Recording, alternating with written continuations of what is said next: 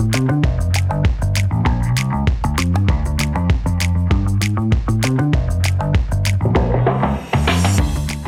and welcome to the latest episode of Thinking Like a Lawyer. My name is Catherine Rubino. I'm a senior editor at Above the Law, and today, my co-host is Chris Williams, also of Above the Law. Hi, Chris. Hello. How you doing? Pretty good. I guess I'll wait until we get into the small talk segment to that's as good a transition as any. We don't have any sound effects. Once again, Joe Patrice is on family leave, new dad, so he won't be here, so we don't have any official sound effects. So, bum-ba-da, small talk. Cool. Yeah. So, what did I do this weekend? I did not see Barbie. It's still on the list of things to do. But I did see Real shame. Shakespeare in the Park.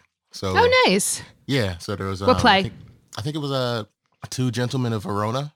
Oh, very nice. Have you seen it? No. Okay, I haven't left the house much. Got you. in the last couple of months. It's a play by the Bard, and they took some liberties with it. One, it was a musical, and two, everyone was like dressed in like 70s clothing. So there was like one character who had like a white tux and a black shirt, like he was fresh out of Boogie Nights. You know, we were doing like the thieves and vows. And it was fun. Or Saturday Night Fever, the actual movie from the 70s that it was referencing. Yes. But yeah, it was nice. Got some recuperative sleep in, which is the good kind, and not just the, I got 20 minutes before I got to do the next thing, sleep.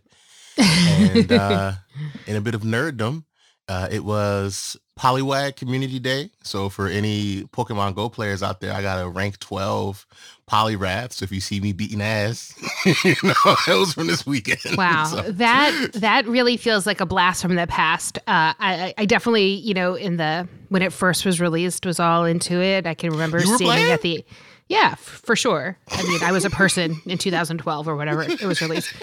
I can remember sitting in the ATL. Yeah, for sure. Oh my God. I can remember sitting in the ATL offices and David Ladd, our former coworker, Joe, and I all being like, if we go into the kitchen, we can catch a whatever. I don't even remember what it was. Some carp, maybe a magic carp. Is that a thing? I feel like that's a thing. Mm-hmm. Yeah, I mean, I definitely played for a minute, but I don't know. You have to go places to play that game. When I play games on my phone, I want to just kind of dissociate for a minute or two and just sit down. And I think that if you could, I would get those. What were those things when the things would come to you? Oh, the roars? The incense. Yeah. And then that was fun. That was fun. I can remember definitely like playing in cabs as I was like, going from places in the city and be like, oh, there's one on that corner. If we stop at that light, I can get it. In like the laziest version ever. I think is the opposite of what they intend with that game. But, here we are.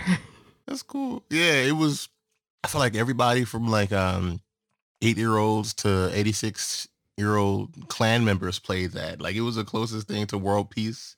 It was a real vibe for a minute. Like I remember being on like a family vacation and like my little cousins playing it and, being like, oh, well, I'll go take a walk to the beach so that we can all catch some, I don't know, whatevers. Mm-hmm. In my defense, and I don't know any of these names, I was never particularly into Pokemon pre the game. It wasn't it wasn't like a property that I was already very familiar with. Unlike something like Barbie, for example, where I was like, peaches and cream, Barbie, date at night, Barbie. That's exciting. A little different, but yeah. Yeah, what about you? Oh, what did I do? I went to my godmother's 70th birthday party. It was a surprise. I did not know it was a surprise party until the day of. So I'm just very glad that I didn't mess anything up. So, points for me, but I was unaware it was a surprise party. But it was good. It was fun. It was my daughter's first party she's ever been to. Aww. So that was a weird thing. But, when you have a newborn baby, you become the default kind of center of attention in a lot of ways. And a lot of people come over and want to see you, want to touch the baby, want to hold the baby. We got a fair dose of germs and now we're home. Well, I think that might be all for small talk. Now we can start on our first story. The first story we are going to talk about this week is actually in the U.S. versus Hunter Biden case, although it's not about Hunter Biden. It's actually a Biglaw story, but it was revealed that there was an order to show cause why Latham and Watkins, who is representing Hunter Biden, should not be sanctioned. And when you go into the docket, it turns out the court believes that an attorney or a staff member at Latham and Watkins misrepresented who they worked for when they called the court. Apparently, there was a document filed by an amicus, and there was some information in the brief that the attorneys at Latham and wanted either redacted or taken off of the public docket. And when they had somebody call on behalf of the firm to have that information redacted, according to the court, that person said that they were working with the party that filed the amicus brief, not somebody who was representing Hunter Biden. Latham very strongly objects or denies this claim. And I think the more I kind of dug into it and read the underlying documents, I have to say that Latham's story definitely passes the smell test. It wasn't an attorney who was working on the case. It is somebody who's barred in New York, but somebody who works kind of in their litigation services, kind of managing attorney, doing the administrative stuff for not just this case, kind of a bunch of cases. They don't know any of the substance of the case. And indeed, when they called, and whatever party they spoke to had a couple of questions about the specifics of the information they wanted redacted, and the person who the managing attorney called was like, "Oh, I don't know. I have to talk to the actual attorneys. I don't know the answer because I don't know the substance of the case." Additionally, as they note in their letter, that the caller ID generally reflects that it's from Latham when they call places. So it seems like it would be highly unlikely that they would try to pull one over. And again, this is somebody, the litigation services, the staff member, is somebody who's worked at the firm for 18 years. And no one works at a firm like this for 18 years, has no kind of personal interaction on the case, is not actually working on the substance of the case, and decides to throw their entire career away because of what? That that this is some kind of a lie that they think would benefit their client, that they don't even represent them directly, right? They work for a company, they work for a firm that represents them. This is somebody, who's, spent a lot of years doing this kind of very technical work. It just seems it would be shocking to me if there was some kind of actual ill intent as opposed to some sort of a just miscommunication. And, the Latham letters talks about how somebody else from the clerk's office called back the Latham staff person, and they think that somehow in that, there's some sort of miscommunication as to who the caller was, and that's kind of where it happened. And since then, I've looked back at the docket, and there are no sanctions for Latham, but there is an order that the judge put in saying that if anybody has any issues with anything on the docket, they have to speak to the clerk, not to the clerk's office generally, but to the judge in the judge's office. So to kind of try to minimize these issues. But it seems unlikely that this kind of a professional was doing something deliberately untoward. But because it's the Hunter Biden case, of course, and that is like some sort of magic talisman for the far right, say Hunter Biden 3 times in the mirror and, Bloody Mary comes or something. It feels bad that this became a bigger story than it probably needed to be because of that. Yeah. If it was anyone who wasn't Hunter Biden or Hillary Clinton, it would be like a non-issue. Mm-hmm. We wouldn't even notice if it happened, even if the judge did, think some sort of similar malfeasance was going on, we wouldn't even know about it because no one's following every docket that closely. Right. That when a misunderstanding happens. And I don't know, maybe it's my own personal set of experiences, but when I worked at a big law firm and working with the managing attorney or litigation services offices, those are always the people that know their shit the best, right? Those are the ones that make sure that you're not missing your deadlines. They're the ones that are counting the days on the calendar to let you know that, this is, they send these, automated emails like, this is due on this day, that kind of, stuff. These are people who really know their P's and Q's, and they're kind of, that's what their job is, not the substance of the law. Their job is to make sure that you're filing your briefs on the right paper and that you have the blue cover because you're filing in this court or it's in this font because this judge's local rules say that it has to be in point 12 or whatever. So that's certainly been my experience with these kinds of litigation services offices. And so that's my take. It's one of those things where people sometimes they just want to make more things out of than it needs to be. Oh, for sure. And, certainly, listen, at Above the Law, we get a lot of unsolicited reader emails. A lot of them are wonderful. And, if you have any tips about things that are going on in the legal world, you should feel free to reach out to us at tips@abovethelaw.com. Little plug there. But, we get a lot of people who read our stories who have opinions. So we get a lot of kind of unsolicited responses to our work. And this one, pulled out a lot of the crazies just who have some like Hunter Biden Google alert on their phone saying, this is obviously the worst thing that they could have done. I was like, how? Why? I mean, this is even if it was somehow deliberate, which I don't think that that's what happened. It's my opinion that that's not what happened. But regardless, it was easily discoverable, right? Like besides the caller ID literally says the name of the firm. It would take about 3 seconds for them to contact the actual attorney's office, for the people who actually filed the amicus brief, to find out whether or not where this person works. This is not some sort of like deep fake going on here. This is at best, I think, an honest mistake. And I don't know which side necessarily the mistake was on, but man, people are like, this is obviously the worst thing. And this is Hunter Biden trying to get away. Oh, come now, people. Oh, you don't understand. It looks like an honest mistake because it's so corrupt. Generate quality briefs, memos, and redlines in minutes with Calidus AI. You enter the case's facts, then Calidus suggests bodies of law, statutes, and precedents. You tell it if those are relevant, and Calidus generates a well-cited, well-formatted document.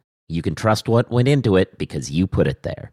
Be exceptionally productive with better outcomes using legal's most advanced AI platform. Just 3 minutes from registration to results. Get $90 off your first 2 months. Use promo code JOE at calidusai.com. That's CALLIDUSAI.com. Hey, Guy, what's up? Just having some lunch, Conrad. Hey, Guy, do you see that billboard out there? Oh, you mean that guy out there in the gray suit? Yeah, the gray suit guy. Order up. There's all those beautiful, rich, leather-bound books in the background. That is exactly the one. That's J.D. McGuffin at Law. He'll fight for you! I bet you he has got so many years of experience. Like decades and decades. And I bet he even went to a law school. Are you a lawyer? Do you suffer from dull marketing and a lack of positioning in a crowded legal marketplace? Sit down with Guy and Conrad for Lunch Hour Legal Marketing on the Legal Talk Network. Available wherever podcasts are found. So you wrote a story about some shenanigans in Alabama. God bless Alabama. No one else will. But yeah, it's a... And you're not talking about their football team. No, they're. But yeah, so there were, I guess this is some Supreme Court gerrymandering shenanigans. There was a recent case where, kind of surprisingly, the Supreme Court shot down the independent state legislator theory that would let... Correct. Well, I mean, that's how crazy the independent state legislator theory was. Yeah, it was even so crazy. Supreme Court. This Supreme Court was like, nah. Yeah. Even unreasonable minds differed in this instance. They were like, okay, we're not going to go that far. And then good old Alabama, they were like, oh, we know our people better than, federal courts, what have you. And that's just pretty language for we don't want to let black people vote. So that's what happened. Alabama did in Alabama. And it's a weird thing because, there are people that talk about, separation of powers issues. For example, does Congress have the authority to impose an ethical code of conduct on the Supreme Court. Interesting questions, but this is just straight up not paying attention or not listening to the authorities that be. And it's just a weird situation to deal with from the law and order party. So the Alabama legislature basically just has a map that cuts out what's supposed to be a second district of black voters. Right, because they were specifically mandated to have at least 2 districts that were predominantly black. Right, just because of demographics and equity in voting, dumb stuff, but still, just the bedrock of I think democracy. the order said that 2 districts, it required 2 districts in which black voters either compromise a voting age majority or something quite close to it. Right, and Alabama was like, nah. We're just gonna make a map and it's only gonna have 1. And I think the vibe was very much be thankful you have 1. It is interesting too. This kind of defiance of court orders in this way is interesting. Kind of how legal academia has been responding to. We also wrote some stories this week about that. A Notre Dame law professor, Derek Muller, tweeted out that he couldn't see how Alabama's maps defied the court's order, which, apparently counting a 2 is a rough one here. And of course, he's a expert in election law. And I think that there is something to say about math being difficult. I think Bertrand Russell spent 2 books in Principia Mathematica trying to prove that 1 + 1 = 2. But this wasn't a complex set theory argument. This was a guy who was nah, you could have done the fingers test for this. Just 1. Yeah. I don't know. Maybe the map was. Listen, there's no justification. He's since deleted the tweet after a bunch of other people on Twitter. I guess are we calling it? We're still calling it Twitter, right? We're not calling it X. We're not going to make fetch happen. Okay, thank you. I appreciate the reference. Yeah, a bunch of people piled on. We're like, it's too hard. Pay attention, Notre Dame law students. You have an expert who can't manage you trust the this basics. person to calculate your grades? If Johnny has 1 apple, Johnny has 1 more apple. But so he deleted the tweet with no explanation sort of what his thinking was there. But it seems a lot like he got called out and then all of a sudden, deleted the tweet. But don't worry, people have taken screenshots, so it lives for forever. Yeah. It's interesting, too, because, you called sort of the GOP the party of law and order, and they're the ones who are going around defying court orders. But, they're not the only ones who are taking that as the political path forward. Mark Tushnet, a Harvard law professor, wrote an open letter to Joe Biden, along with some political scientists, saying that they thought that what Biden should do is just ignore the Supreme Court because they're unpopular and their opinions do not reflect the majority of what the country thinks about all these issues. Therefore, we should not be beholden to them. What were your thoughts on it? I mean, listen, it's very tempting to say this Supreme Court is ridiculous, but that is a wildly dangerous move in my estimation. The whole point of the court was that they were supposed to protect the minority against the tyranny of the majority, right? And if the only thing that matters, according to this theory, this kind of popular constitutionalism, is what does the majority think? Well, then there's no protections, right? And right now, liberal ideals might benefit from this kind of worldview, but I don't think that historically that was true, and I don't think that that's a good path forward. I think that that's just a way to break the system. Now, query, is the system so broken that it doesn't matter? Maybe, right. But if we ever going to kind of salvage a workable constitutional system, we're going to need a court.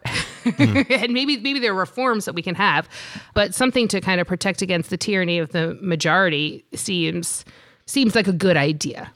There's a purpose for that, I think. Yeah, I feel like I treaded similar waters, especially around the overturning of Roe. And also with the the gun decision, there were a bunch of constitutional sheriffs that were like, we will abide by this law. We won't abide by this law. And it's just interesting to see those places where people decide if using discretion is the proper thing to do. Yeah, I mean, the only way the system actually works is if you listen to the court, regardless of whether or not you enjoy the results of the court. Yeah. And I think it's, listen, the people who are really mad, the only people really who are talking about this Tushnet open letter are far right sources being like, we told you the liberals were terrible. Mm-hmm. Look what they're saying we should do with the Supreme Court.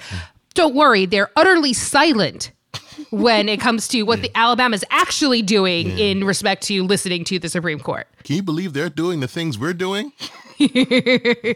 Precisely.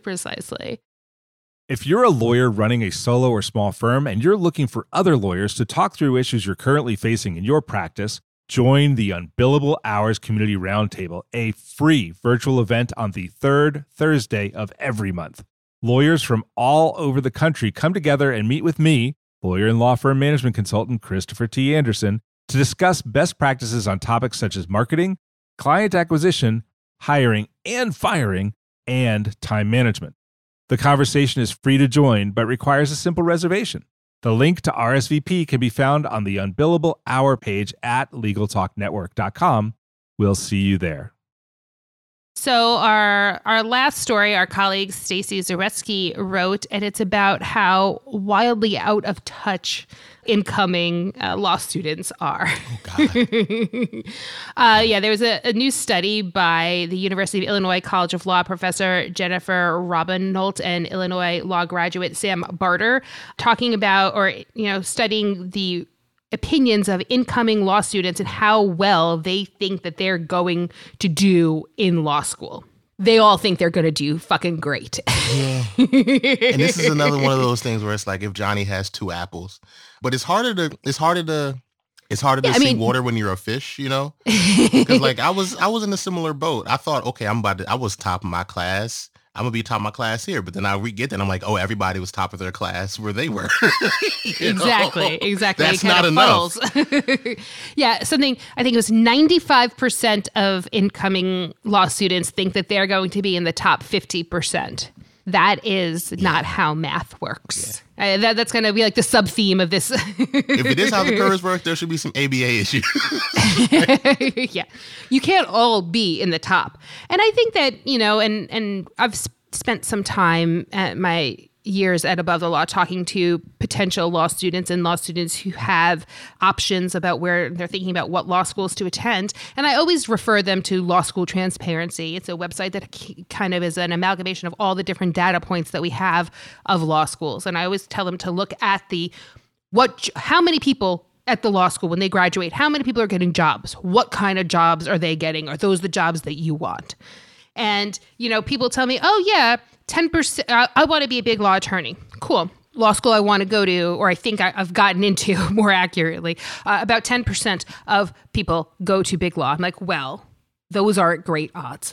Mm-hmm. Maybe you should consider, or 2% or, whatever. Like, well, I'll be one of the ones that do it. I'm like, how much of this class do you think thinks they're going to be the ones? Yeah. And if you didn't have the grades to get into the law schools where, 90% are going to big law, what makes you think then that now you're going to be in that top percentage that's going to be able to get that job that, you say you want? Yeah. I think that, and we see the same thing in law firm life too, when people are looking at what law firms to go to and they look at whether or not everyone's getting bonuses or what the standard is for getting bonuses at the firms that they're looking at. And, they say, well, I'm always going to be able to bill my hours. Everyone thinks they're going to be able to do that. Mm-hmm. But is everyone actually getting that bonus? If not, then you should take it as a very real, or you will not necessarily have control over whether or not you are the one who's billing those hours or doing those things. I think this thing can also factor into people that get conditional full rides. Because it's like, they'll be like, oh, I remember one of the schools I got into, I had a full ride if I could maintain a particular GPA. Mm-hmm. But then I was like, if everyone is getting this, And the curve is the thing.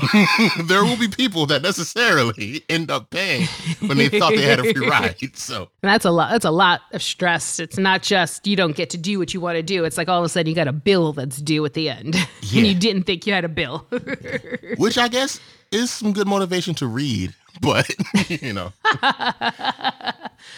I certainly, all these things are good reasons to be diligent at the task that you're doing, but I think that what these numbers really show is that a lot of people who are going to law school, those are a self-selected group, right? That's not the average human that exists. This is a group of people that already have taken a very difficult exam to prove that they want to, which is a heartache. It costs money to do the application process. It's more, there's a test, there's essays, there's all this other stuff. They've already kind of self-selected into this motivated group of folks. They already want the kind of job that being a lawyer is, that they know requires time and research and all these other kind of, built in. So this is a self-selected, highly motivated group of individuals. Now, that's why I think that's also part of why they all think that they're the ones that are going to be in the top percentage. But it's worth noting that, or remembering, for if you have a wannabe law student in your life, you may really think that you are the one that is going to be the very top, but everyone thinks that. Everyone. I think that what you were saying about, you don't notice the kind of temperature going up when you're in the middle of it is very accurate. And once you're in law school, it's weird. And this is one of those things where it's like, it's hard to know who has what grades. Even the person that you think is the laziest person in the group still got there. So it's like they're, that's one of the things about being in a peer group. It's like, sure, you can find ways to differentiate yourself, but also it's like, that's your cohort.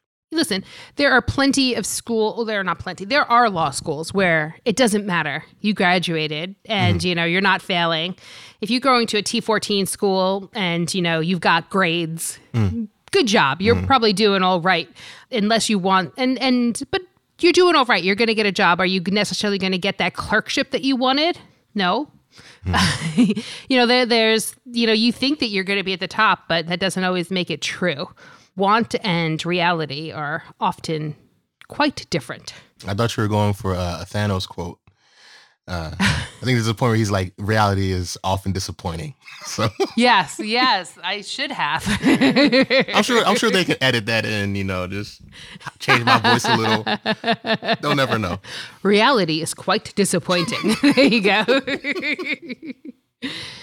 All right. Well, it looks like we are winding down here. Any other thoughts on the summer as it's developed thus far, Chris? Cliche, but the weather's really nice.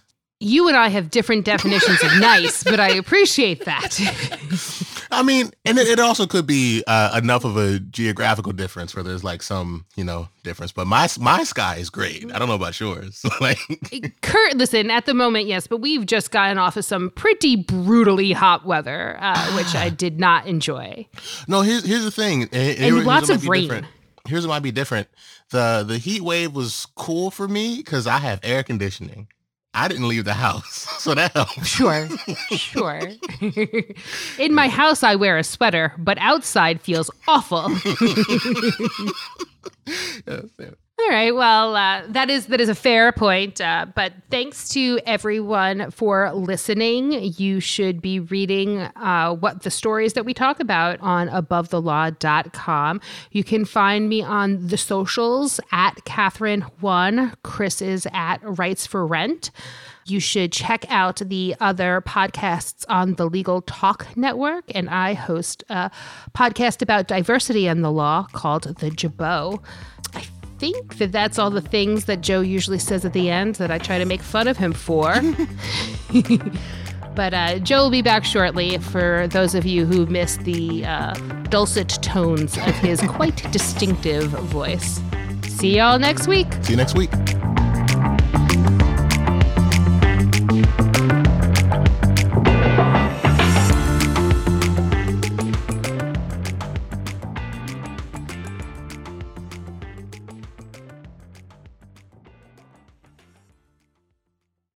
If you're a lawyer running a solo or small firm and you're looking for other lawyers to talk through issues you're currently facing in your practice, join the Unbillable Hours Community Roundtable, a free virtual event on the third Thursday of every month. Lawyers from all over the country come together and meet with me, lawyer and law firm management consultant Christopher T. Anderson, to discuss best practices on topics such as marketing, client acquisition, hiring and firing, and time management. The conversation is free to join, but requires a simple reservation. The link to RSVP can be found on the Unbillable Hour page at LegalTalkNetwork.com. We'll see you there.